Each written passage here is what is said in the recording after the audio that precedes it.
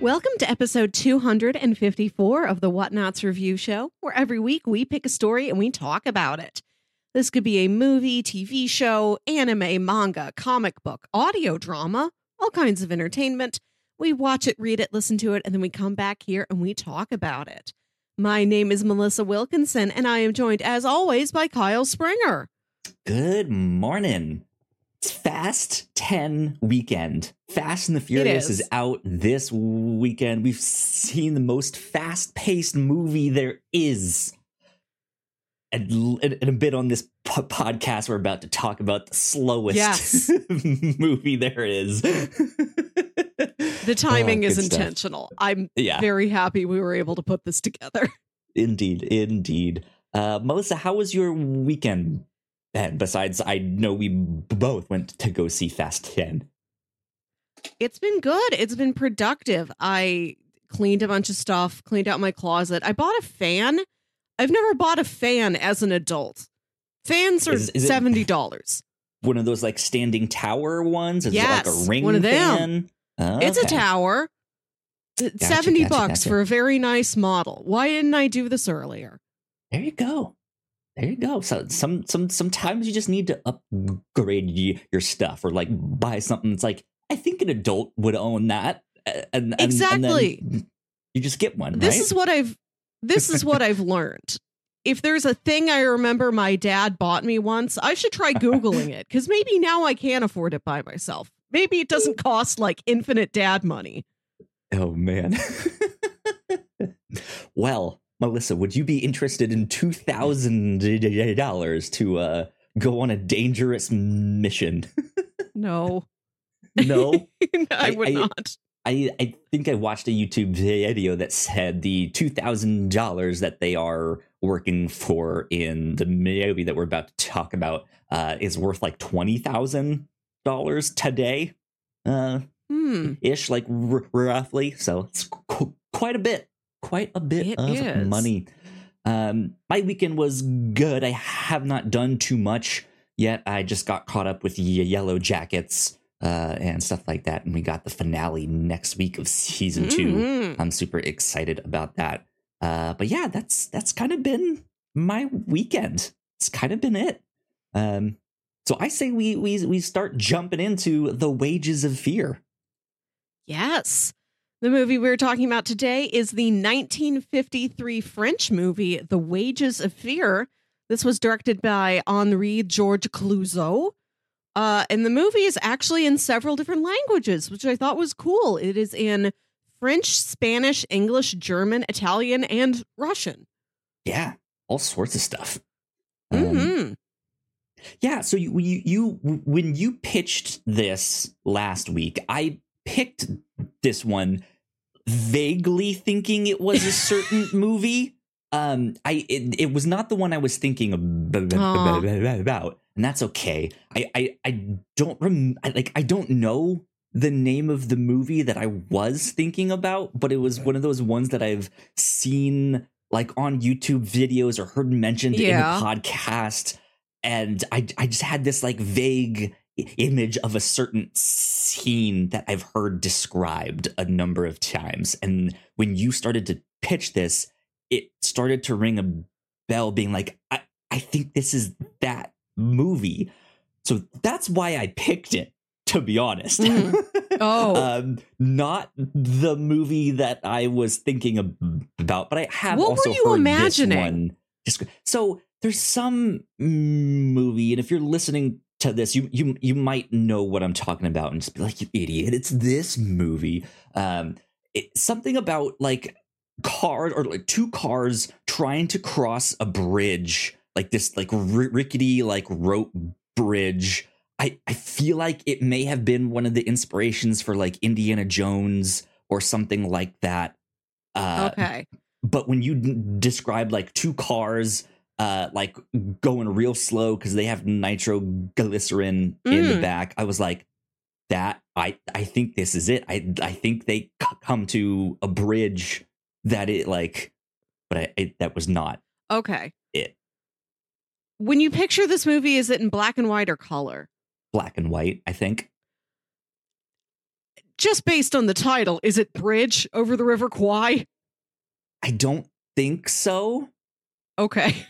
Well, that was my guess. That was a movie that my dad had. Big dad movie. Yeah. I did not that rules it out. Right. I guess, but because everything else, I don't know why, like, that idea of a scene has stuck with me. That they're like fighting for position to see who gets to go on this like single lane bridge first, in hopes that they can be the ones to make it across. But I don't know. This movie was remade by William Friedkin in 1977, but I imagine that one was in color. That also feels very Werner Herzog. When I was watching this movie, it made me think of Fitzcarraldo and Aguirre, The Wrath of God, but again, color pictures. Who knows? Who knows? So I picked this thinking it was one thing. It was not, but this is also a thing that I have heard described, or I think I'd seen the ending shot of this in like a film class that I took in college. Not that we really studied it, but it just like it was one. I've seen that before. I've seen that picture. I've seen that one scene. So it was familiar to me.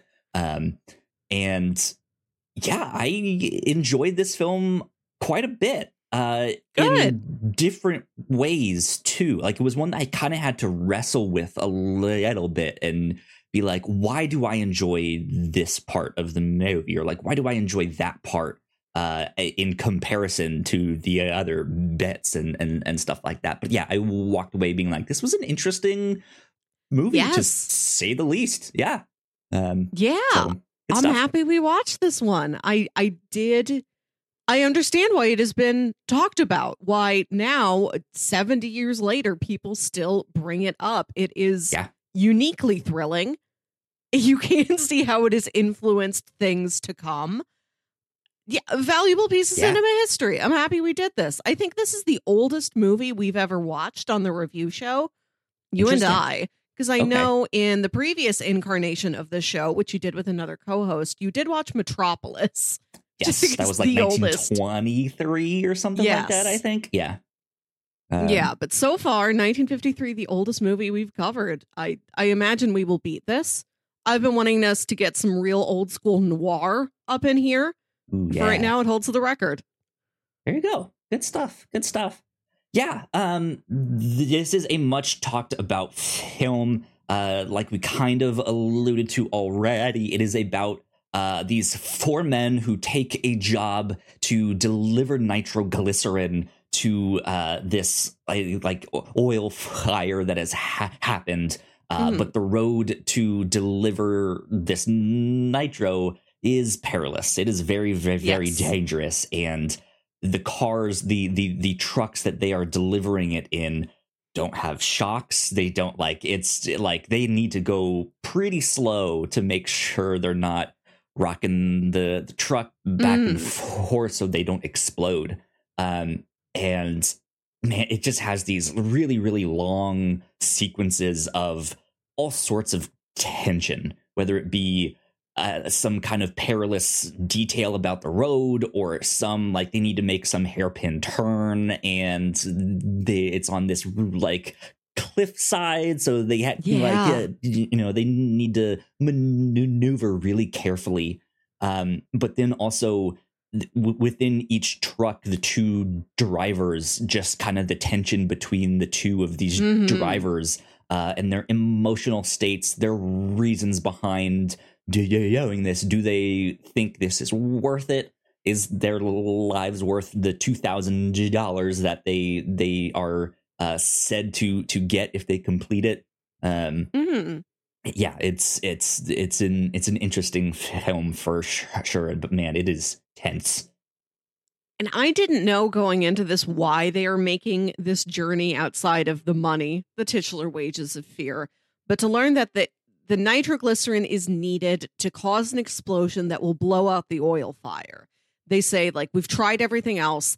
This is going to work like just blowing out a candle on a grand scale. That's what we need it for. Yeah. And so to learn that there is a real purpose behind what they're doing, like this could cause severe damage to the landscape, to more human lives. People have already died doing this. There is some level also of moral weight to what they are doing. It isn't just the paycheck. Yeah. I'll say that this also, in a way, felt like an episode of The Twilight Zone to me. Okay, yeah. Because, it is this harrowing experience for all of the characters. But like you said, there's lessons in morality in this. It's kind of an allegory for capitalism and colonialism and the products of that and what that does to small towns, to human lives, how it can manipulate them, how people are sometimes stuck and in a position to, they just kind of have to be a part of that, and they can't get out, right? Or they don't know how, or they only see one option, right? So it has some interesting themes and things to say on that to me, it felt like this kind of damned if you do, damned if you don't idea that I think would fit really well in a Twilight Zone episode. But yeah, I enjoyed this a lot. I will say off the top, if you have not watched this yet and you're thinking about it, this being an older film, there is some racist comments made quite often. There is a very short scene that has some violence against animals that you might want to be aware of. Thankfully, it's nothing too gruesome, and it moves on very fast. But just know that stuff is in there. But I'll also say it's got a slower pace at the beginning. I mean, the whole movie is slow, but it takes them like an hour to get into the cars. There is a lot of setup and a lot of character development that happens before the main inciting incident for the plot. Yeah. When you pitched these movies last week, you pitched it with the idea of, here's 3 very sweaty movies. Yes. Where everyone is just 3 hot movies. Right? Yeah. Yes. Just sticky. And the opening hour or so of this film, is just, they are sweating, standing still, just sitting there with nothing to do. And it will read as very slow, especially to a modern audience. So that might turn some people off too, but I think it is worth sticking out and watching this, because I definitely had a good time watching this one. So let's see, we've already done the plot on this. Is there any other thing that you kind of wanted to highlight about this, spoiler free, before going in? There's some cool shots in it. The cinematography is, I mean, I don't know a lot about cinematography history. I've been learning a little bit more about silent films, and there's a shot in Wings, the first ever Oscar-winning film, that like blows my mind. So people have been doing really cool stuff with a camera for 100+ years, but there's neat stuff in here. I really like some of the framing and some of the shots. Yes, absolutely. I just at a quick glance on their Wikipedia page, I saw that they make a reference to Dunkirk, and that movie was very influenced by Wages of Fear. Here, I'm gonna have to watch Dunkirk again. Little fun fact, because Dunkirk was also good too. Cool. Well, we will take a quick break for housekeeping, and when we come back, we will get into spoilers and start talking a little more in depth about the Wages of Fear. So we will be right back. Here at the Whatnots, we make multiple different shows, and a lot of hard work goes into making them, so we would love it if you'd check them all out. If you enjoy our shows, patreon.com/thewhatnots is the best place to show your support. For just $1 a month, you can get early access to episodes, and at our $3 tier, a Patreon-exclusive podcast, The Pilots Club. You can even get a shout out and thank you on most of our shows at the $5 tier. I could jump right and if into you're it. one of our patrons already, thank you so much. Is that okay with you? It means the world to us. You can find out more information on our website, Sure, yeah. whatnots.com, as well as your favorite podcasting platform of choice. Sure. When you type in the Whatnots, all of our shows will pop up right there. Just don't forget to give us a nice rating and review if you like the shows. You can also find us on YouTube and Twitch for video versions of the shows, trailer reactions, and live streams. And lastly, we have merch. If you want to grab yourself a shirt or a hoodie or a mug or something else, head over to thewhatnots.com/store to pick up some merch today. All right, we are back. Once again, a big shout out to all of our Patreon supporters. We love you a lot. We appreciate you. Thank it means you. a ton. For those patrons at the $3 tier or above, you get access to the Pilots Club. And this month on the Pilots Club, we got to talk about Moon Girl and Devil Dinosaur. It's going to be I love that show a lot. It was a blast talking about the pilot episode of that. But we've gotten some good Marvel shows, some good Marvel cartoons here on the review show this month, because we also recently talked about the Spectacular Spider-Man right here on the review show. So if you want some good Marvel cartoons to check out, those would be two of them. Over on the Reactor Core, Melissa, you and I are keeping up with our reactions to the Yellow Jackets Season 2. Right after this, we are recording our reaction review thing to two of the latest episodes on that. And like I said, we have the finale next week. I'm super excited. Lots to talk about there. We also have a spoiler cast for Guardians of the Galaxy 3. And then over on the Captain's Log, this past week, we talked about some of the Eisner nominees for comics and some standouts for that. I decided that I will make a bit about Beetlejuice 2, and I will drive it into the ground until it's not funny anymore. Anytime there is Beetlejuice 2 news, I am talking about it on that show. We will be the leading Beetlejuice 2 podcast, I promise you. We had some Marvel news. We watched the trailer for Mission Impossible Dead Reckoning. All sorts of good stuff. We're up to some fun stuff here at the Whatnot, so go check all of that out. But yeah, that's about it for housekeeping. So I say we get into spoilers. Bam, there we go. The Wages of Fear. Melissa, I think right off the bat, I want to talk about like that first half of the film, the slower part where they haven't even taken the job yet. Because that was an interesting one for me. I was not expecting that, and I was kind of expecting it to get into this drive a little bit sooner. Yeah. What were your thoughts on this first half? I wish I had a little bit more context for how all of the characters ended up in this little town, because we're in, I don't think it specifies where, but I think we're in South America. It's this little fictional South America town. Yeah. Yeah, but we don't have a concept of where in the continent it is, what country it might be in. But we're in the South American town with an American oil company, and it's all these European characters we are following. 2 characters from France, 1 from Italy, and 1 from Germany, which is quite a ways away. And they've all wound up here and gotten stuck there. And I wanted more information on specifically how that happened.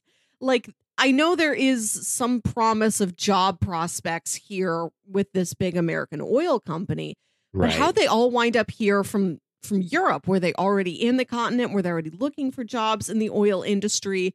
Have they been around the area?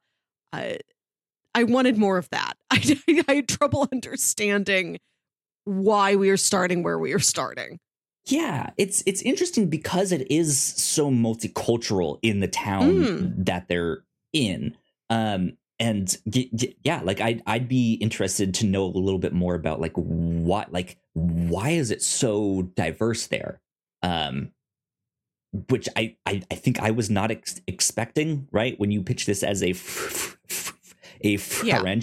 film, I didn't know if this was going to be taking place in France somewhere or not, or somewhere, right? Like I just didn't know. But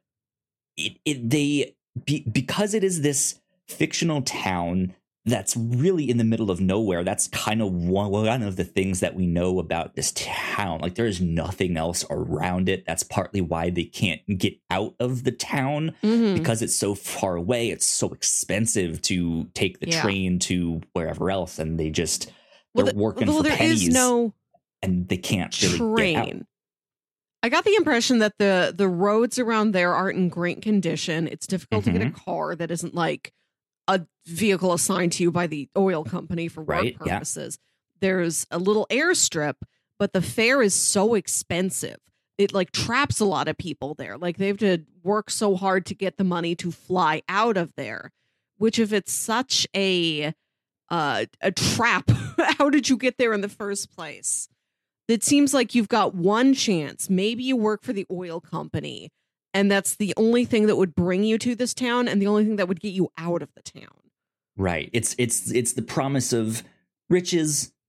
It's also I think you can look at it as like a last ditch effort, because even some of the characters, even though they appear to be higher class or richer, they are also there because they need the money, right? Like it really feels like they are in some type of way to be just like, like I need some money fast. But I think that's what's interesting to me is because it's so out in the middle of nowhere. It's so multicultural. It is so like you just get stuck there. That also helps feed into my like Twilight Zone read of this of just like, this is some like limbo like space. Yes. Are they already in hell? Are they is it something? It feels like a fable or some kind of like here's a parable about this strange town that people get stuck in. Why might they get stuck there? There's this one corporation that has taken over, and it's done. There is something about the circumstances that are so dire. It does feel almost eerie. Yeah, like there should be something else going on here. It's a very black and white situation they're in. Like it's on or off. It's this or it isn't. Yeah. But yeah, I at first started really not liking this first half. Like especially when you're hit like pretty quickly with the very blatant racist stuff in the one scene where they're throwing the rocks at the dog. I was just like, oh God. Okay, it's an older movie, so I know that stuff. Let's see, let's work past it. But even then, I was just like, when are they gonna get to what I thought this movie was about? Like this is what we came here for. Get in the truck, drive real slow. Right. But I think as it went on, it started to charm me. It like I ended up kind of liking it, and to be honest, I think I would have been equally as interested in a movie that was just that, like just a look at this like slice of life, middle of nowhere town and the things that happen in this town. And I it just felt like why are these people here? What happened to like that was an interesting enough story to me to be like, why are they all mixing here in this town? But I think at the end of the day, when you start to then put this in juxtaposition with the second half of this film, I think that the first half works to make you suffer with these characters, right? You get to sit with them and sweat with them and do nothing with them. And that's kind of the desperation that they're in. They want something. They want anything that will get things moving. And so, when there is this offer of like, hey, there's been this fire, there's been this explosion, and we need to send Nitro up there. Like, half of the town's men just jump at the chance to be like, yes, I will take this. And it like that I think that slow, nothing has happened in town, I think just really paints a picture of desperation and why they would jump at that chance to. And it made me just be like, oh, all right, yeah, cool. Yeah, no, this makes sense. I've suffered with them. I feel their pain. Like I've been stuck in that town too, right? So here we go. Let's go on the dangerous mission. I do like the scenes in the bar. I think the night before they leave on this mission, maybe, where Luigi comes in, spending what little money who knew he has. That this was the original Mario that we forgot about, right? There's a Mario in there, there's a Luigi in there. Yes, this is the Luigi you've been looking for. You've been tricked with false Luigis so far this year. Here's a true Luigi for you. Yeah. There's a scene where he goes to the doctor, which happens very abruptly. I don't think we get any. It just happens. Like there's no lead up to, oh, I've been feeling unwell. I keep coughing. I'm going to the doctor. We just see him like making bread and he's coughing like in the kitchen, which is like, all right, dude, I don't know if I want to eat that, but also I guess that's just how it was back then. Right. If there's just flour flying around, I think I could imagine like, oh, I'm coughing because like flour got in my throat. Like I really didn't think about it. Yeah. Yeah. He goes to the doctor. Cement. He's worked with cement before, and the doctor's like, there's cement dust in your lungs. You're not going to live very long.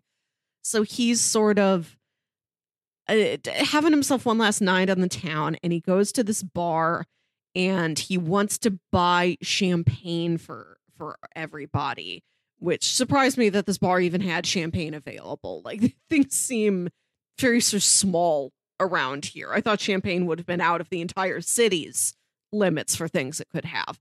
But he orders the champagne, and he like turns on the radio. He starts dancing with Linda, I think is her name, Mario's girlfriend.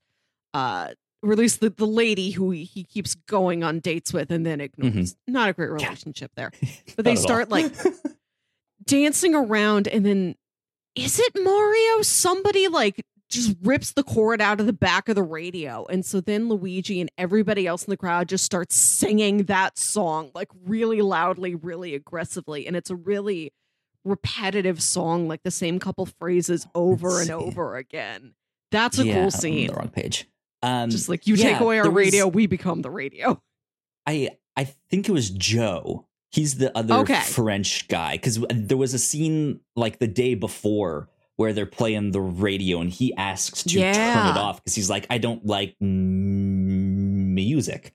And then someone else who's sitting at the bar is just like, well, I do. Bam, and he turns it back on.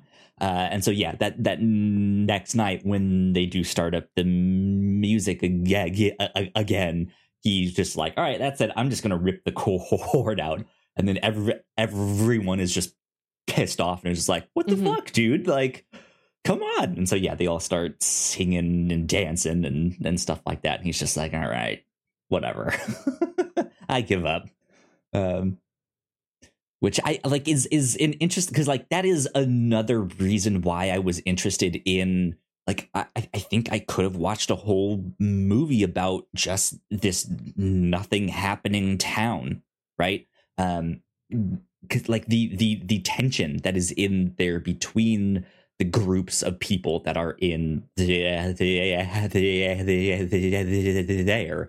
idea that the guy that owns the little restaurant bar saloon thing also does not like some of the customers, but they're the only customers in the town, so he kind of has to invite them back every single night. Like there's just this tension that builds up between them anyways, and so like that was interesting to see, and yet they are also all just dancing together and singing together, and there's that one scene of the dude playing the guitar and other like people just sitting there around him listening. Like they just kind of don't have anything to do, so they have to keep coming back.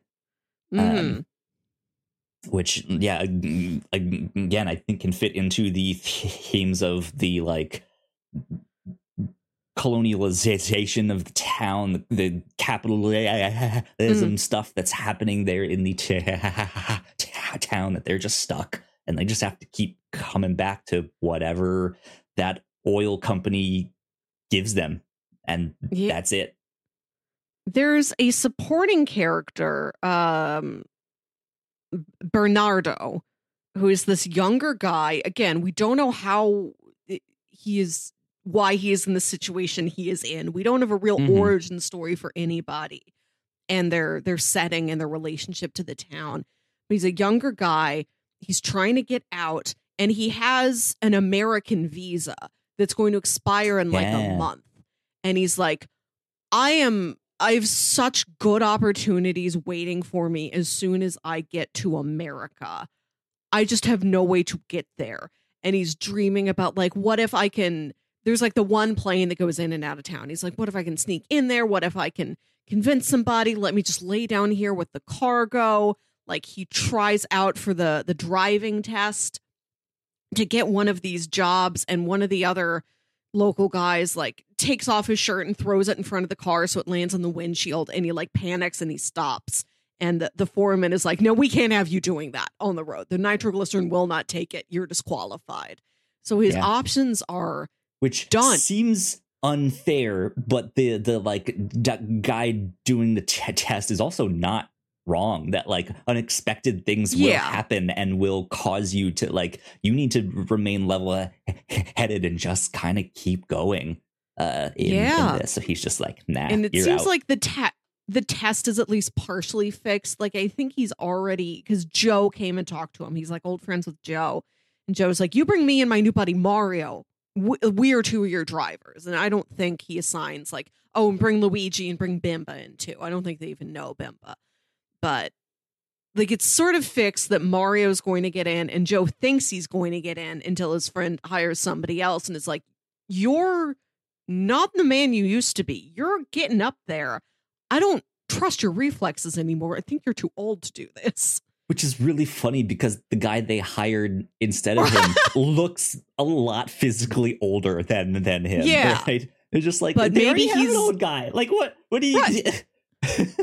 but who knows? Maybe like he's got more wrinkles, but his reflexes are sharper. It's all about like, how do you drive? And he looks at Joe and he's like, I don't think you can do this. And that is this weight that is over the driving sequences in the second half of the film, that it's not anything specific. It's not a mistake. It's just his senses may be dulled. That's it. That's what's going to cause some giant explosion, that Joe is just not capable of driving the way that the car needs to be driven. I don't remember if they said it explicitly, but I'm assuming he fought in the war previously. And because there's one moment that he's like, you don't know what I've been through.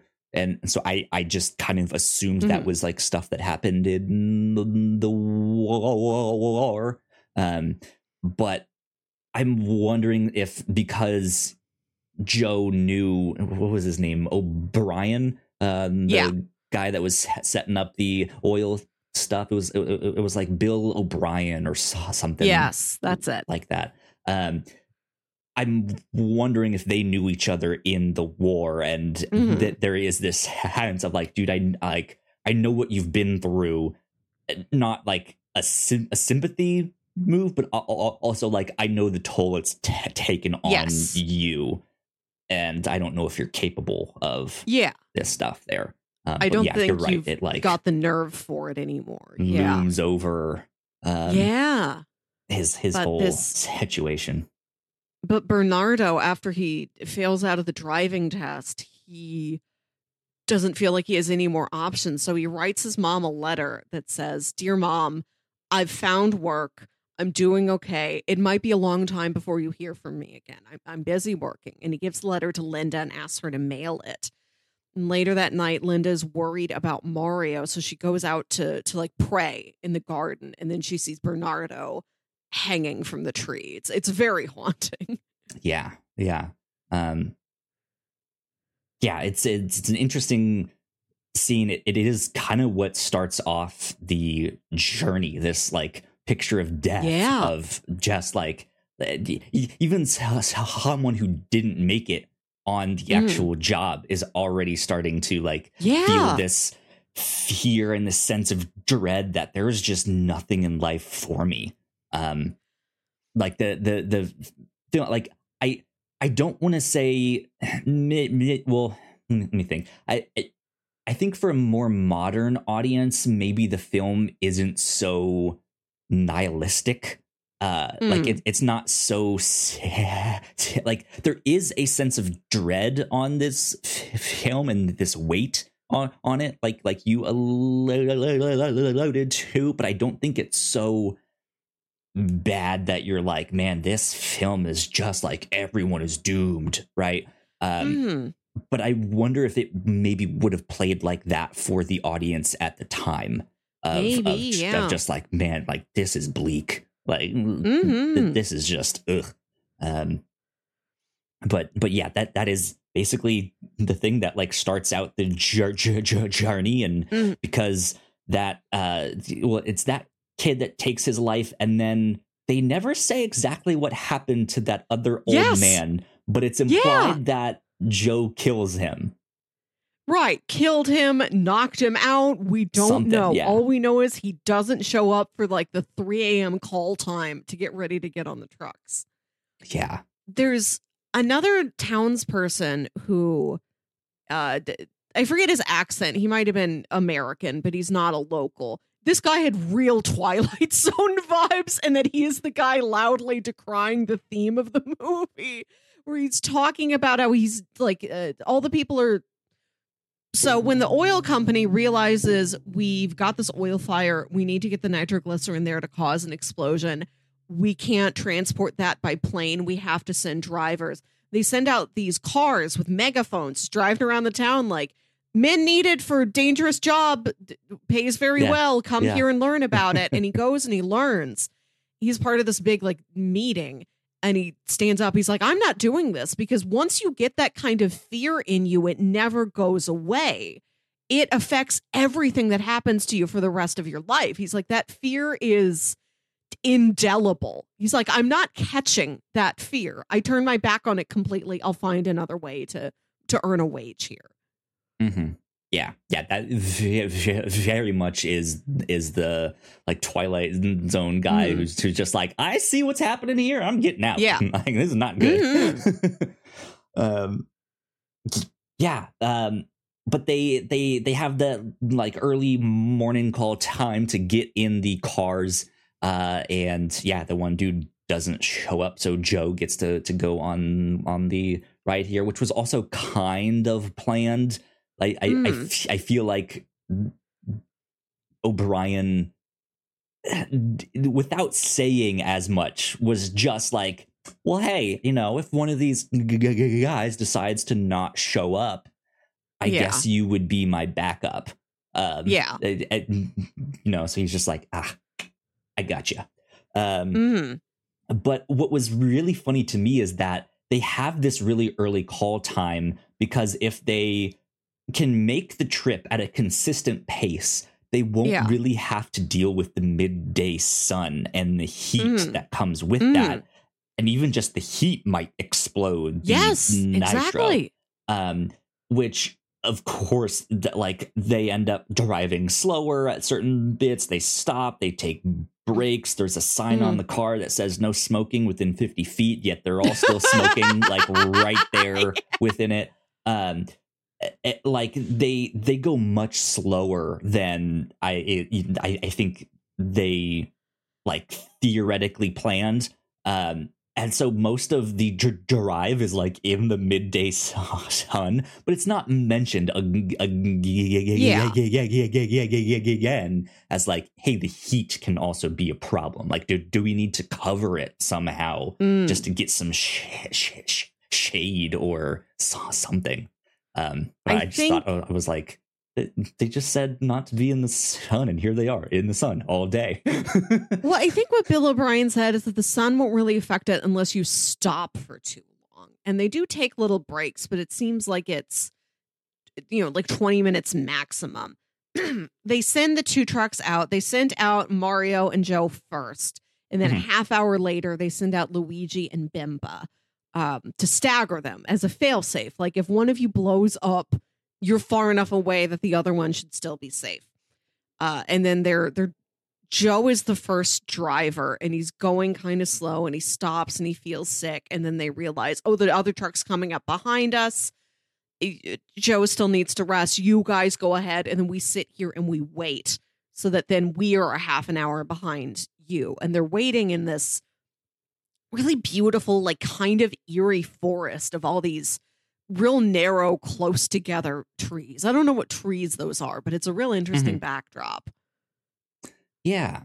And so I think it is a mix of, the environment, the road that they're on, as well as just all the conditions of these men that start to bring in the tension for all of the stuff. Yeah, because they are sitting there on that first break, and they're like, hey, we need to get going here so we can stay ahead. And then they that second car shows up behind them, and they're just like, well, I guess we need to rethink the strategy here and send these guys ahead and stuff like that. And down, like I was thinking there would be a little bit more of that, of like, we know the road ahead is dangerous.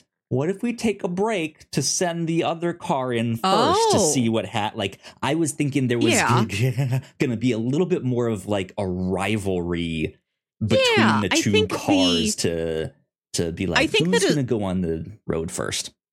I think the description, the like little Google sidebar blurb I read to you last week, did indicate there was going to be more of a rivalry than there was. Because it's not a contest. It's not like the first truck who gets here gets a bonus or anything like that.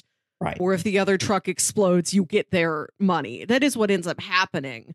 When Joe dies, Mario does get Joe's wages also, but that's not part of the stakes at the beginning of this trip. Yeah.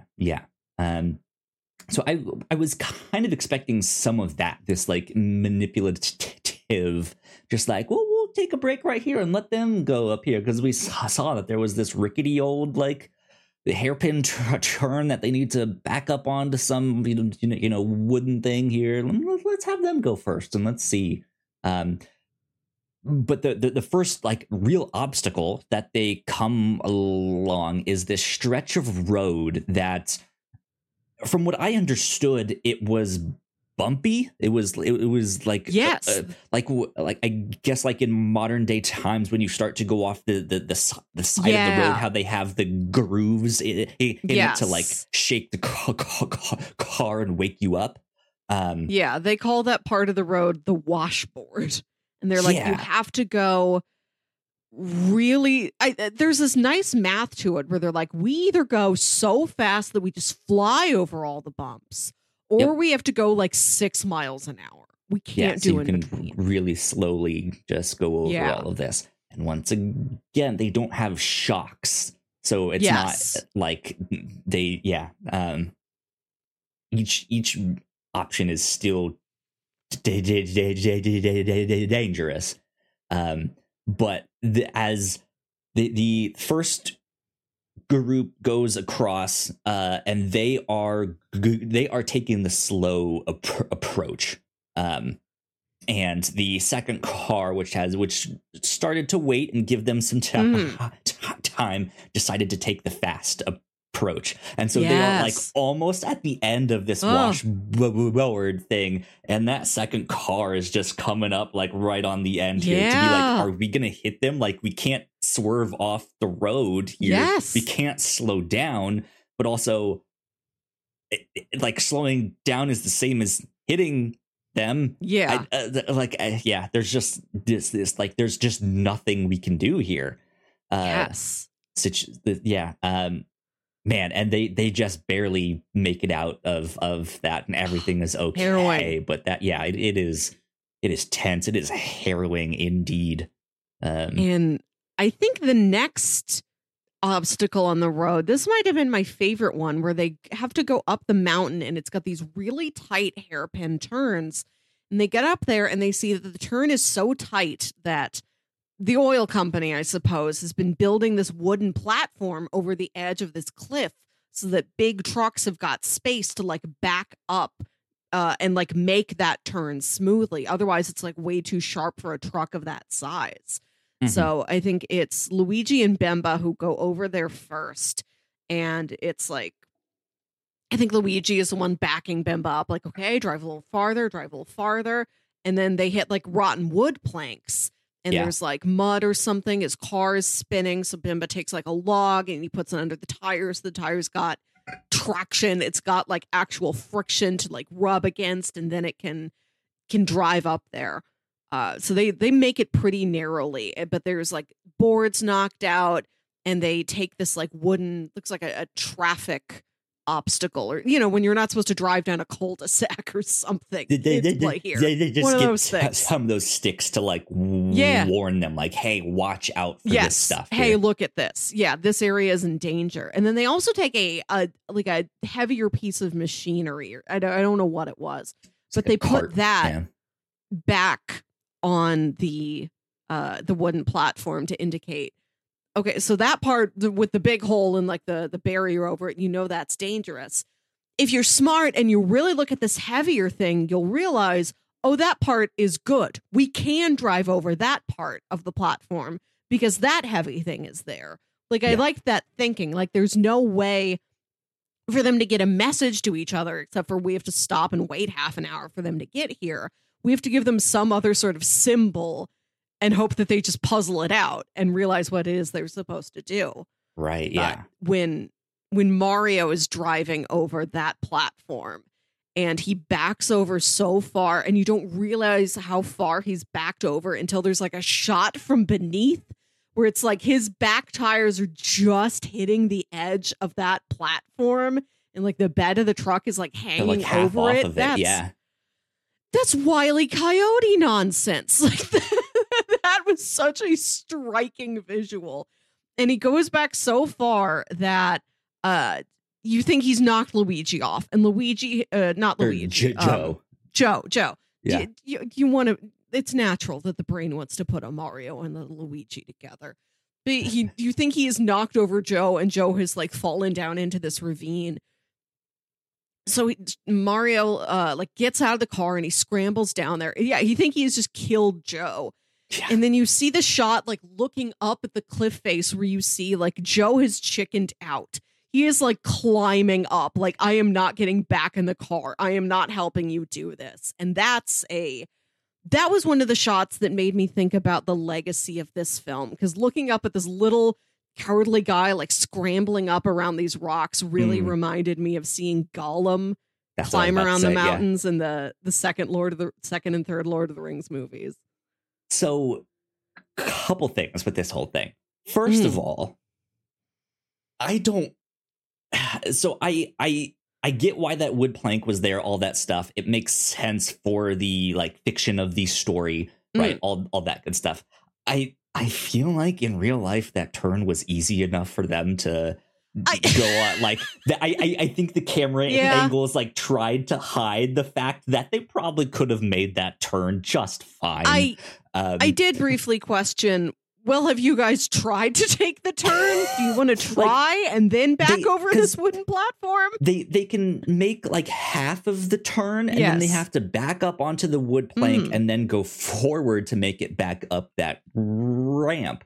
And like, I understand that the road is so narrow and there is a cliff on that opposite side, like on that turn, that they do need to take it slow. It does need to be this kind of like back up and go forward and back up. But they back up so far that it seems like you're backing up more than you would ever need to be on the platform here. So I just thought that was strange. It was like, I get that the film is trying to build tension, but also I like, it felt like the camera angles were just trying to like show it in a way that was like, but see, they have to go on this thing. And I was like, but do they really? Maybe just in the location scouting, they couldn't find a road with the dimensions they needed, so they had to just sort of cheat it a little bit. I am really like curious to watch the remake Sorcerer now and see how that adapts or improves on just, you know, like the 24 years later. How does this movie feel different with its more modern resources? But yeah, this is, I think, also when Joe's breakdown not starts, but truly manifests. He is helping Luigi. It's Luigi, right? Or is it Mario? That's again. It's Mario. Put a Mario and Luigi. Mario's the one with the little neck scarf, and Luigi's the big jolly. It's funny because they've got opposite body types. Mario looks like a Luigi, and Luigi looks like a Mario. Yeah. But Joe is helping him back the truck up, and I guess just because of the engine being that, or like where he's in a blind spot and he can't really see him, like they're not stopping the car, and so that's like he gets almost pinned between this cart and the truck, and then the cart gets knocked off, and then you don't see exactly what happens to him if he falls off. Does he like lay down and go underneath the truck and then jump down in the like rotted wood section? We don't know exactly how, but yeah, you see him. You eventually see him scurry up the mountain, and then he just kind of sits on the curb and is just kind of huddled up. Yeah. And I think at this point he is realizing, like, this guy that I'm with, this guy Mario is not listening to me, and he is so young and so gung-ho and so not carefree, but just like reckless, that he thinks my experience and my caution is not worth it. And I think because like he's not immediately completely out of it. Like he is in that moment when he's sitting down, but then like when he gets back up to get in the truck, like Mario starts pulling off so that he has to like chase after him. Like he's playing very immature with him. But he's just like, this is ridiculous. Like this guy's gonna get us killed. And I think that is when his breakdown like starts to actually manifest, and just being like, I want to have we have nitroglycerin in the truck. We need to be cautious. Like, I don't know if this guy really got to fight in much of the war here, but I did. And the way we're going now, we're not going to make it. Okay. I was reading That's what I read that as. Maybe I was too much in Mario's perspective, since he's arguably the main character out of this ensemble. I was looking at it more as Joe's nerves are shot. He just can't handle this stuff. So he's like, I am not getting near the car again until we are on a safer patch of ground. I will climb up the mountain and I will meet you there. I am not helping you navigate this tricky turn. I can't handle that. I don't think you're wrong. Yeah, I think that like his nerves are shot. He is overly cautious. If it was completely flipped and Joe was in charge, I think it would have been too slow. Like they probably would have been there for a lot longer. They would be taking more break. Like it wouldn't have gone like they. Like I almost wonder if they would have been needed. Like if the other car had gotten there, like, and then they showed up, they would have been like, well, we already did the explosion. Right. And so it's just like, well, what was all of this worth? Like they need to go at a certain pace. And I think Mario knows that to get there, be useful, get the money, like do all of that stuff. And if we go too slow, what's the point? Yeah. Right. So yeah, there is this conflict between them. And after this, we get, I think, one of my favorite things in this movie. We have spent the whole movie being so worried about every single bump and jostle, like anything could cause the nitroglycerin to blow up. And Luigi and Bemba are farther ahead on the road. It's a relatively peaceful stretch of road. They don't have to go that slow. And they're driving pretty comfortably. They're talking to each other. They're trying to get to know each other better. Bemba, like, has been through, he's German. He was, in World War II. It seems like the Nazis, like, killed his parents. He grew up, like, working in a salt mine. Like, he's very harrowed. And Luigi, even though he is facing death, his spirits are higher, maybe because he has less to lose, or maybe just because he sees the hardship on this man he has been paired with. And he's like, well, I got to do something to lighten the mood here. It's on me then. So chatting. So you see that. And then you cut back to Mario and Joe farther along down the road. They're like up on a hill coming down to where Luigi and Bemba are in this valley. And they're talking, and you see Joe like roll a cigarette. Like he's got a little cigarette paper that he's put tobacco in. And then all of a sudden it just blows away.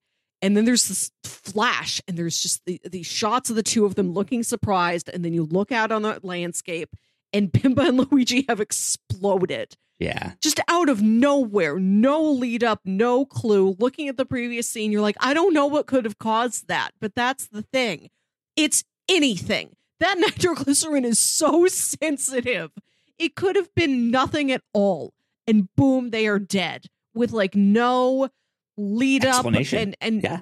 Right, exactly. No explanation and like no thing for the next truck to look out for. They can't see what it was and work backward and use that as a cautionary tale for what they should or should not do. I do want to say before they explode, there is that rock that's in the road, that the big giant boulder, and they have to explode. Oh, yes. Which is also, that's a good scene. I really liked that scene a lot. And that there was a bit in that scene because when they explode the rock and it explodes and all the like loose rocks from the mountain start to slide down, all that stuff. Joe is sitting there in the open like car door of his truck, just holding on so tight and scared because he's still in this like, I don't want to do anything. If you guys don't want me, I'm just an old useless old man, right? So I'm just gonna sit here and be like, all right, we're all gonna die. They had left out that extra jug of nitro, and it's sitting on the side of the road right in front of Joe. He's staring at it, watching all of these rocks like fall down on it. So he's just expecting like to blow up, and it doesn't happen. There's that one bit where Luigi goes like, oh no, like we messed something up, like I'll go stop the fuse, and he can't get there in time. He gets knocked out from the explosion, and it's their smelly feet that wake him up. He's like, I can smell your feet. But that was a great scene. To skip ahead a little bit, I did not see them take that extra jug and put it back into the truck. From what I saw, I think. Yes. Yeah. They just kind of left it there. So I thought at the end when Mario had completed the mission and he's driving back and he's just happy, like, I made it, I got double the money than I expected, and he's like swerving back and forth like, I don't need to worry about if there's sticks in the road. I was like, that canister is still there. I wonder if he misses it and hits it and that's what explodes. And that's not exactly what happens. He goes off the edge and right, just has a car accident. But yeah, that was what I was like, that would have been brilliant. Like if that thing was just left there and he just haphazardly just hits that, not realizing they never put that back in the truck. Would have just been like, oh, that would have been great. But not what happened. Oh well. But yes.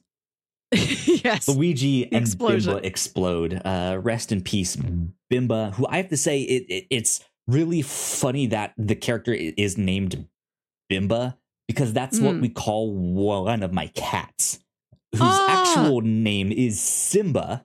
But he's an orange cat, so he has like one brain cell. And so he's just is this he's the just thing kind about of a himbo. orange cats? Like, is the color of the cat indicative of the cat's intelligence? Orange cat behavior is just kind of baffling from what I understand. And yeah, I thought they just liked lasagna and hate Mondays. That's what they do, right? Right. Yeah. Yeah. So we call him Bimba because he's just kind of a himbo on top of that, right? So yeah, like that's our nickname for him. Yeah. And so when I saw that there was someone in this movie named Bimba, I was like, oh my God, there's someone in this movie. Like I texted my partner and I was like, he's real. He's a real life person. Yeah. And then he explodes. You do feel bad for him.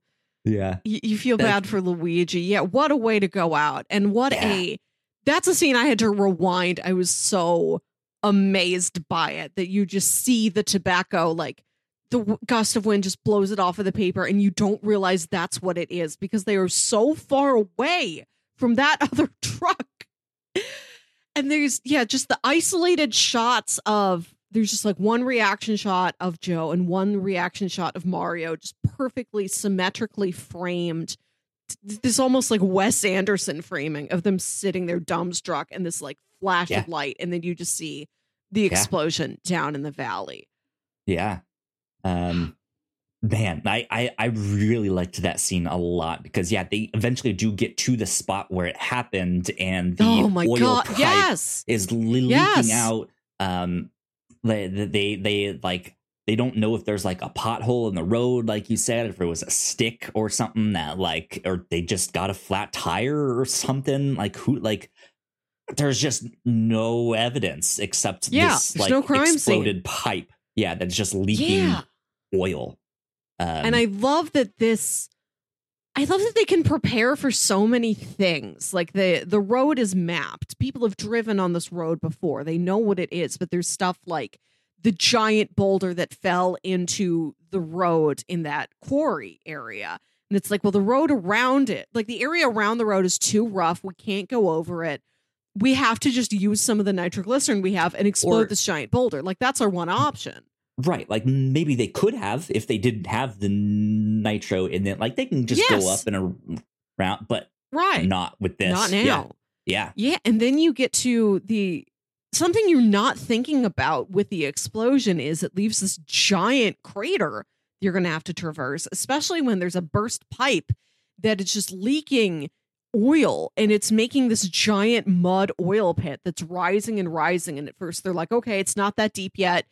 We can do this. If we just go through right now before it gets deeper, we can traverse this. But it's so muddy and they get stuck. And like Joe has to climb out and just sort of like help pull the truck or help push it or something. And then he gets run over and he's like drowning in the mud. It's such a striking visual. Yeah. And then like when. Go ahead. finish your Then when thought. Mario's able to like get the truck out of the hole, he goes back in, he pulls Joe out, and like Joe's lower leg is liquefied in a way that really amazed me for this time. We've been watching the effects Yellow were great Jackets. on that. There's that shot in episode 2 in the plane crash where they pull out Coach, and Coach's leg has been, damaged by part, like it was trapped under part of the plane. You pull out his leg, and his leg is just mutilated. It is barely solid. Like, that's one of the most memorable visuals from this modern show. So to go back to this movie from 1953 that's doing kind of the same thing, I was really amazed. Yeah. This whole thing is wild because it's oil, so it's slick. And so like that is the thing, is like once they go in, they cannot stop. They have to, if anything, speed up to make sure that they can continue. But that is the thing, like they don't think it's too like so deep, but they also can't see inside it, so they don't know if there's like branches from trees which we had saw were all exploded like right there. And so that's what happens. They're clearing it out and they think they have it cleared, but then Joe, who again is also helping to like navigate, he's in the oil, like he's standing in it being like, all right, keep coming, like all that stuff, backs up onto another branch and trips and falls and can't clear it out fast enough. And he's like, he's yelling to stop, but Mario knows like, I can't stop or we'll both be stuck here. And so it is just this like, I'm sorry, dude, but I have to keep going. And his leg just gets run over and mangled and all sorts of stuff. And when they pull him out, it is like, I was trying to figure out how they did that back in the day, because like it's not like in Aliens where it's just like that head on the cart and you can imagine like he's inside the cart somehow, right? Like hidden back behind that, because like they pull him out and it's just this like pants leg attached to a boot, and so I don't know if his like leg was folded back and back behind that, and they just shot it at the right angle. Like I don't know, but it looked incredible. Dug a hole in the dirt, stick your leg in there, and then we've just got like a fabric stuffed leg to pin to a knee. Something, but that shot was incredible. Something I want to go back to is some of the cinematography stuff. So when they have to explode that boulder, this is the first time that they are, the only time that they are legitimately thinking like, well, what if we use the nitro in the truck to blow this up? And there is this idea of like, this is a bomb. Now we're essentially making a bomb to explode this rock, even though their trucks have essentially been a bomb this entire time, right? But there is this moment where they are waiting, they're siphoning out the nitro, they're filling up the rock, but there is the camera work in this scene was some of my favorite in the entire movie, because again, the characters just have to sit there and wait for the most part as they are making this stuff. It's Luigi that is like hammering in the rock with this pipe to like build this hole in it, and it is just this consistent like ding, ding, ding, ding, and you see a shot of I still have to like okay, he's tall, so it would be Luigi, but it's actually Mario in this movie. So Mario is heading there with his lighter and he's tapping it, just this ting, ting, and it makes this like clockwork sound, right? You see the picture of Joe heading there, just like hugging the car, or not tapping it, but like scratching at it. And it's just like these small things that people are doing with their hands to indicate their mood or to give this sense of like this ticking time bomb or how they feel about the situation. Because him just playing with his lighter, again, not carefree, but there are signs on the truck that say, hey, no smoking within 50, and he's just sitting there like just playing with his lighter. Just not, it's like, dude, you're like, come on. So yeah, I loved those shots where it just got these close-ups of like what they're doing with their hands or the way they look on their faces, like the expressions. That stuff I thought was fantastic. And then to just down the road have this completely different visual when Joe just gets completely submerged in the oil. And then again, to go back to like the themes of like the oppressive nature of this oil company on the town and the way it's ruining the town and their lives and ruining nature. Here is this man just stuck. He cannot escape this oil. Like he's given up. Like that is exactly what's happening to the people in the town. But here's a more literal, like this man is just covered in these stuff here. And yeah, just to see him like it is. What was the one? Which James Bond movie do they cover the person in oil? That's Quantum of Solace. Quantum of Solace almost kind of reminded me of that, where like they're just covered in that stuff. And yeah, I think with his leg just being mangled, him already like mentally just kind of have given up. This guy just kind of succumbs to his wounds here, and that's how Joe fights it. That's how Joe goes out. And just caught up in the oil of just man. Like the oil and the mud. So it's both man versus industry and man versus nature. Exactly. There are two threats here working in tandem.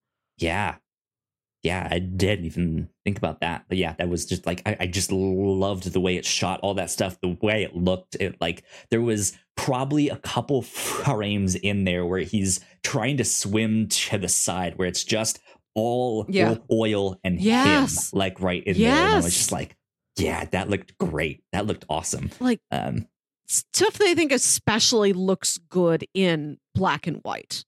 I don't know if it's literal true to life brown. I don't know if it's as striking as the black and white where you have to imagine the exact color of everything. Yeah, who knows?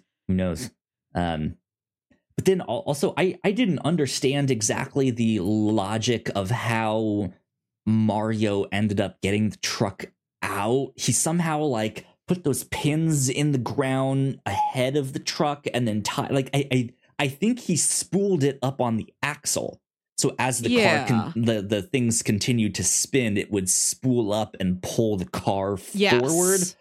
That's what I think. I don't know exactly how that worked, but it worked. He got out. Yeah. And yeah, he was the only one to deliver the nitro at the end. Yeah. And he's talking to Joe. Joe's lying there on the bench seat, which just to imagine how uncomfortable these cars are, not with the heat, not with the lack of shocks, just like, right, you didn't have ergonomic seats back then. It's just one flat straight plank, and that's where you sit on. Yeah. Right. Like there's a lot of things that like nip at you from a modern time frame that are making it even more tense than it was if you actually saw it in 1953 and you're like, yep, those are cars. We don't make them other ways. But he's got like Joe up against one side, Joe with his head on his shoulder, and he's telling him like, we're going to get there. I'm going to get you help. And I think he gets there as fast as he can. But yeah, Joe just doesn't make it that long. He really tries. He dies like right as they pull up. That's always the worst. Yeah. But he does get double the money. Not quadruple the money. I don't know where Bimba and Luigi's money would be going. Maybe you do only get paid if you deliver the nitroglycerin. it was kind of one of the, like, I feel like it was one of those things, like, because you were able to deliver the body, like, we can return this to any like surviving family you may have or stuff. But like Bimba and Luigi are just kind of like, there's nothing they can really do. It's like, well, they exploded, right? Right. And we have no clue if there is any next of kin for them. Yeah. You know, I don't believe for Bimba, Luigi, we have no idea. But yeah. We see back at the town that word has come through that Mario made it. Mario made it. He delivered the nitroglycerin. They were able to put out that oil fire, and he's on his way back home. And Linda is so excited. The rest of the townspeople are excited, and they turn on the radio, and there's some piece of classical music playing that I couldn't identify, but I knew I recognized. And they're dancing around. They're twirling. They're spinning. They're so happy. And this is playing as Mario. He's got the $4,000. He's driving back, winding around those like hairpin turns in the mountains. And the way it cuts between him, like, and the camera's like tilting as he's being jostled around in the car, but he's so happy because it's just regular car. Like, there's no nitroglycerin to worry about. He feels free. He's just having a good time. It's like, right, cuts between that and like the he cuts between that and the like almost like frantic, joyous dancing of the townspeople, both in these close-ups, both with these like tilting camera movements. And then he goes off the edge and like the camera tilts and spins. Again, you and I have been watching Yellow Jackets. Season 2, and there's a moment in the penultimate episode of season 2 that is a lot like this. Like, there's it cuts between some of the characters just being real joyous and dancing and drinking and having fun, and then this real violent act here, which I did not think about that until now, but interesting stuff. Good stuff there. But yeah, he goes off the edge, has a gruesome car accident. Oof. And that last shot is just him dead. And it says Finn. That's it. Finn. Done. No explanation. We don't get to see the town get the news. It's just, that's it. They partied. He died. Abrupt. Man, I enjoyed this a lot. I had fun with this. Now, like, whenever I see a movie and it's just like hot out, there's nothing much to do, they're just sitting there, like, I feel like I'm always gonna think back to The Wages of or when they're just sitting there, right? And there's just nothing to do. It's like, man, it just, I feel like the film was wet when they filmed this. It was just so sweaty and damn humid. The film itself just feels wet. Film. But there you go. Cool. I don't know if I have much else to say on the film itself. So I say we jump into our bingo check-in here. We like to do review show bingo here on the show, a bunch of different movie tropes and entertainment tropes as we read and watch each thing week to week. Did we get a big puddle splash? I think we did. I don't remember specifically. What I'm imagining is like Peter Parker down on his luck. Taxi drives by, splashes him with a big puddle. Like, the big puddle splash does not happen in a unnatural atmosphere. That's a big city action. We don't have that. Well, because like they are in a town with like dirt roads, and so there's puddles that build up and stuff like that. That's the thing. I don't remember if it was in this or something else I was watching recently. There's a big puddle splash on my mind. I wouldn't count it, because even if a big puddle splashes, it doesn't have that narrative attention to impetus behind it, where it's meant to indicate this character has come so low, even like the natural forces are against them. A puddle Sure. hits them. Sure. Yeah. My camera got blurry and I don't know how to fix it. I think you're good. You're back to okay. Fine here. I feel like I'm normally more high resolution than this. Let's see. I don't think I got anything here on this bingo update. Do you think I don't think you have this, but I do. Do you think this would count for small timer in over their head? We put this in under the context of like small town detective now has to deal with like, oh, this is a serial killer, when I normally deal with like, those Johnson boys threw a brick at my window sort of thing. But when it's just like, yeah, I can drive, I need the money, can I do this job? And then it's like, well, I'm dead. Yes, I think that is the spirit of this movie, right? It is just these normal guys. They're construction workers, or they might be a little more rich, or they used to be a little more rich, but now they're just down on their luck, right? They like in this situation, they are out of their league here, right? I think that works. But yeah, I don't think I got any on mine this week. I'm still looking for like a treasure map, a diary entry. I didn't realize my own strength, a villain with a pet, stuff like that. So there you go. There you go. We're closing in. It's getting a little more difficult to fill out some of these squares unless it's with intention that we pitch some stuff. Okay, there you go. Let me bring this back to normal size. There we go. Melissa, let's do recommendations. For people who enjoyed this, what else might they enjoy? So where I first heard about The Wages of Fear is from one of my favorite YouTube channels about movies. The channel is called Blame Society. It's the name of like the film production company, but the show is called Welcome to the Basement. It's been running for 12 years.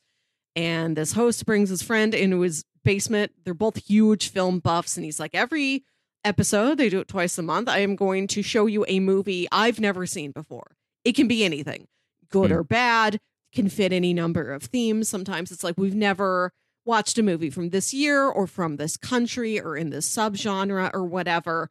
And you watch them watch the movies. It's part genuine smart film insights and part Mystery Science Theater 3000 while they like make jokes about it. I gotcha. Really wide ranging amount of stuff. I love the show. They've mentioned it here. And so there's a movie I haven't seen personally, but they did an episode about it years ago. So I've seen the clips from it. They give you like a full summary of the movie beginning to end.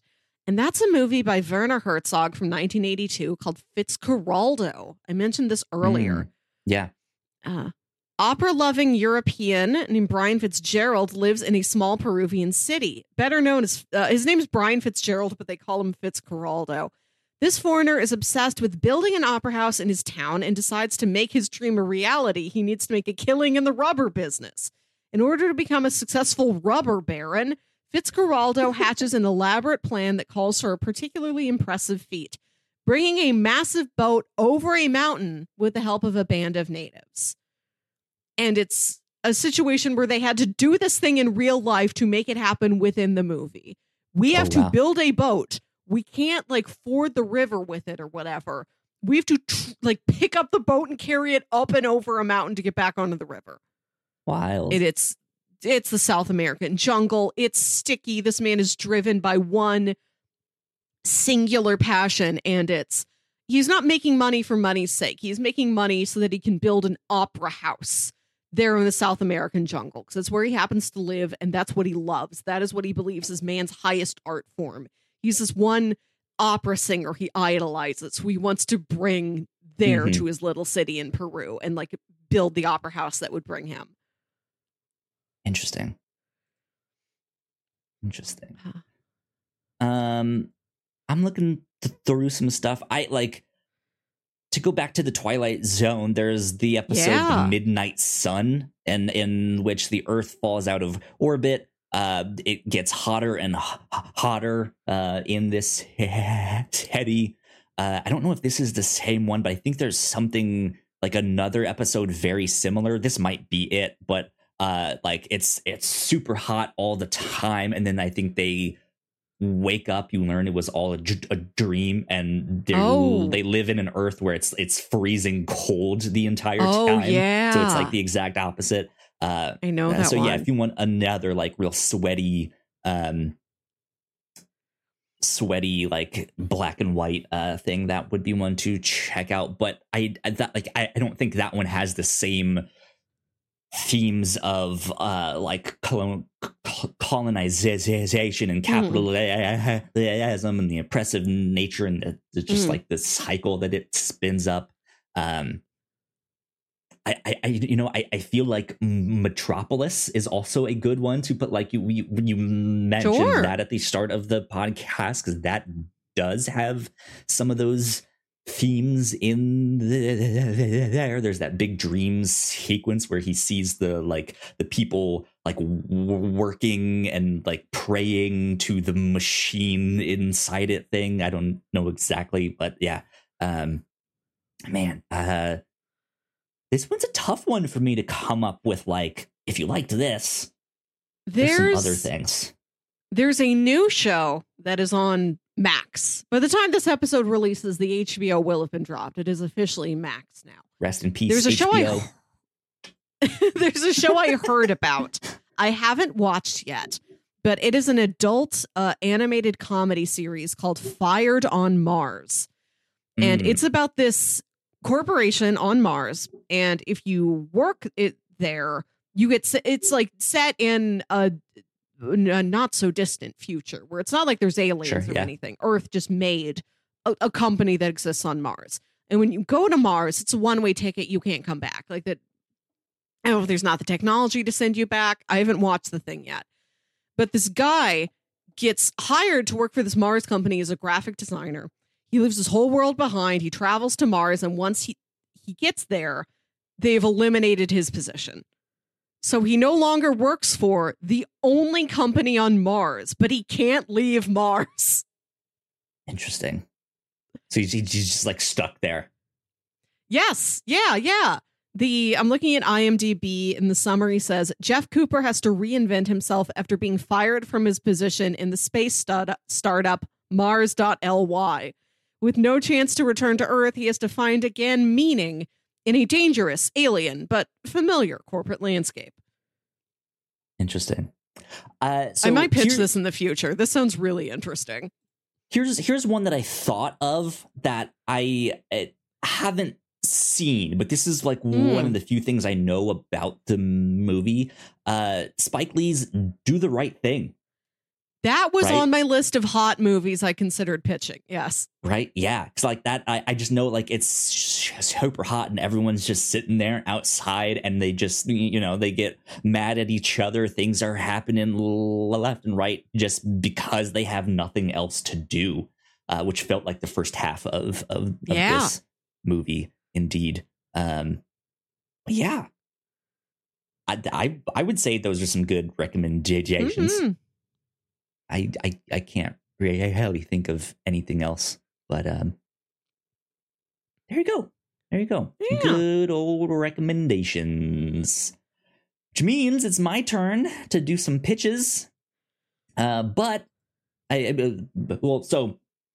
next week here on the podcast is our end of the month special. We are continuing our coverage on The Good Place. This is our We've done some like sitcom exchange episodes here on the show in the past, but kind of just by nature of this show, we haven't really done a sitcom on the show. So these end of the month specials that we do is kind of one of our chances to do that. And The Good Place not only happens to be a well-received and critically acclaimed show, but fits in like these seasons are shorter. They're not the like usual longer sitcom length. Yeah, we don't have to watch 24 episodes a month for 7 straight months. Like it is the perfect length.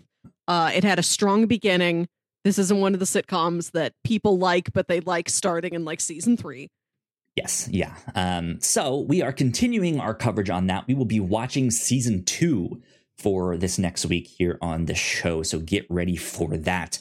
But I am ready to pitch the stuff for the week after that. Go for it. Yeah. We are also kicking off our like summer movie marathon, Hot IMAX Summer, as Melissa called it on one of our other podcasts. All the summer movies are about to start up. So I know we're going to be kind of busy with stuff and more spoiler casts over on the Reactor Core. So I wanted to pitch some movies. And one of my goals this year here on the show is to get a little bit more sword and sorcery stuff. We haven't really dipped into that genre much here on the show. We did our first toe test on that earlier this year. There might be a few things we could. We read this 2-volume Red Sonja comic by Gail Simone, which I think was, even though we've just covered it the one time, I think that is very thoroughly sword and sorcery. Like, I think just that one thing kind of has covered the bases for what to look for in this genre. Yeah. That's I think that's why we ended up picking that at first, because of those like the mix. Because I think I pitched like a movie and a comic and something that like you're like, let's go with the comic. But that had a good variety of there's a little bit of fighting, a little bit of magic, a little bit of adventuring, drinking, sex. Plenty of that. Yeah. But I wanted to pitch some sword and sorcery movies this time. So pitch number 1 is actually one of the other ones that I pitched last time. This is the Conan the Barbarian movie and Conan the Destroyer. These are the two Arnold Schwarzenegger Conan movies. These are like what I think of when I think of the sword and sorcery genre. I have not seen these in their entirety, but these are movies my dad had on as a kid all the time. He loves these movies.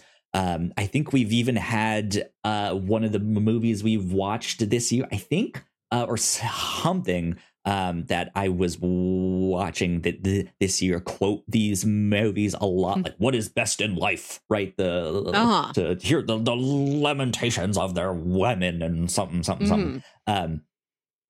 Like I this is just like the quintessential sword and sorcery thing, at least in my mind, but I haven't seen them yet.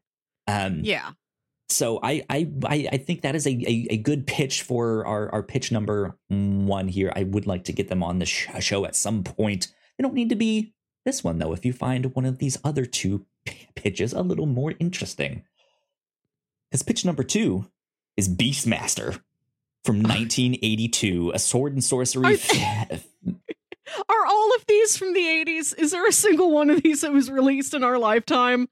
No, all 3 of these are in the 80s. There is a more modern Conan remake, if you want that. There are some more modern stuff, but I feel like sword and sorcery hit it at least in like popular Hollywood hit its height in the 80s. With that, I could be completely wrong, but that's what I don't think there have been new. I mean, people have returned to Conan and to Red Sonja, but I don't think there's new sword and sorcery material being created. It also depends on how far you're willing to expand, like what fits in sword and sorcery. Because one of the things I pitched last time was Jason and the Argonauts, and this idea of like how like. Is like mythological gods and creatures, does that fit in? It probably can, but depends, because there have been more modern day like mythological movies, stuff like that. But yeah, pitch number 2 is the Beastmaster from 1982. Commercially, it kind of bombed. But I know that it had some success down the road as it kept playing on TV and stuff like that. But this is about a guy who can communicate with animals. He fights an evil lizard and his army to get revenge on him for killing his parents back in the day. I don't know anything really about this movie other than that in Community they have one of their Halloween specials and Chevy Chase dresses up as the Beastmaster. Yeah. And then I imagine this is true of many out, things where you say saved by Batman, and yeah, it's great. I don't know what this is, but I saw them reference it once in Community. Exactly. Community specifically. Yeah, right. So that's pitch number 2, and pitch number 3 is a little bit more of a sci-fi take on the sword and sorcery genre. This is the movie Krull. Krull from 1983. Yeah, it's a science fantasy swashbuckler film. Yeah, let me see. So that's listing the whole plot. Let me see if I can get a. I can also Google it and read. Find what you need. I'm doing my own research over here. Let's see here. A prince and a fellowship of companions set out to rescue his bride from a fortress of alien invaders who have arrived on their home planet. So yeah, I wanted to put this one in there just because it has a little bit more of that, like that sci-fi take on it, which I thought was interesting. Because I mean, you can have swords and sorcery, right, in a sci-fi setting too. That is possible. Not unlike some Star Wars stuff, but yeah, no, this is not like as sci-fi as Star Wars. But I thought that was an interesting thing. So there you go. Pitch number 1, Conan the Barbarian and Conan the Destroyer. Pitch number 2, The Beastmaster. And pitch number 3, Krull. I know the first Conan movie is available on Netflix. I think we'd have to rent a second one. The Beastmaster, I believe, was available on Amazon Prime for everyone to watch. And then Krull would be one we would have to rent. And I think that was available on Apple. You could talk me into one Conan movie, but not 2. Interesting. I mean, there are only 2. So like my time on Earth is precious to me. I'm not committing myself to 2 when I don't know if I'm going to really be thrilled by number 1. No, not to disparage the movie. This is just like not my flavor of things. That's like okay. I said earlier, you don't have to pick those ones. When we read Sonia, I felt like that checked the box for me. I'm like, I'm good on this subgenre. I feel like I've sufficiently experienced it. And you're like, nope, we got to do it again. More. I'm doing it 3 times this year, so this is my second time. Why 3? What have we not done? In the grand scheme of things, we've done 250 plus episodes, and we only have 1 sword and sword. Like you get 3.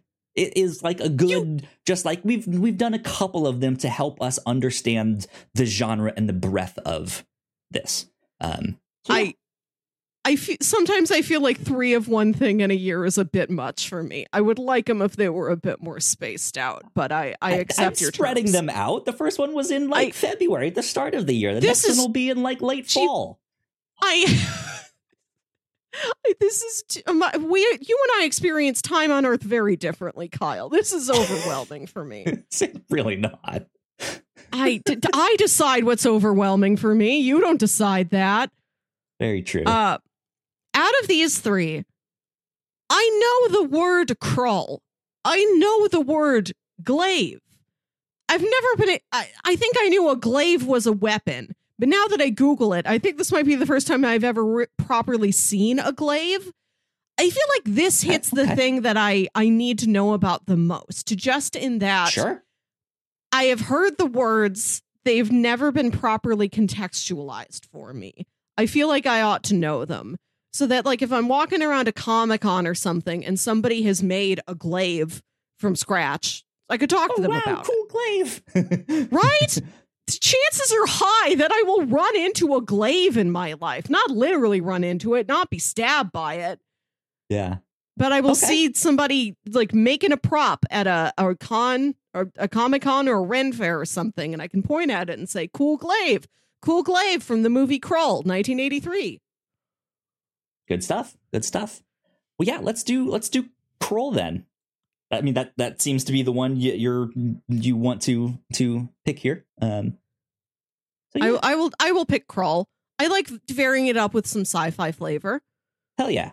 That sounds good to me. I like the idea of a fake planet more than just like we went to some rocks in California and it's just like rocks from long ago on Earth. I like the idea of not being on Earth. Okay. Good stuff. Yeah. That one seemed interesting to me just with the because that's the I don't know much about the sword and sorcery genre, so when you start to expand it and put a little more other genre influence on that, I like, what does that look like exactly?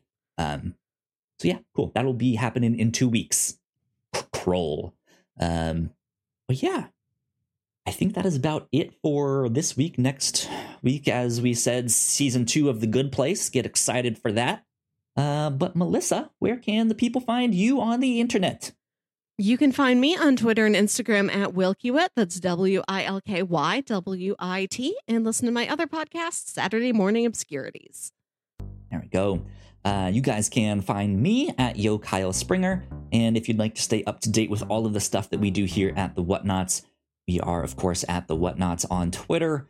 So please go like, share, and subscribe. You guys know the deal with all of that. If you're watching this on YouTube, we got a few more videos right over there for you all to check out. But yeah, this has been, 256? I think of the Whatnauts review show. 54. Gotcha. We will see you all next time. Bye. Bye.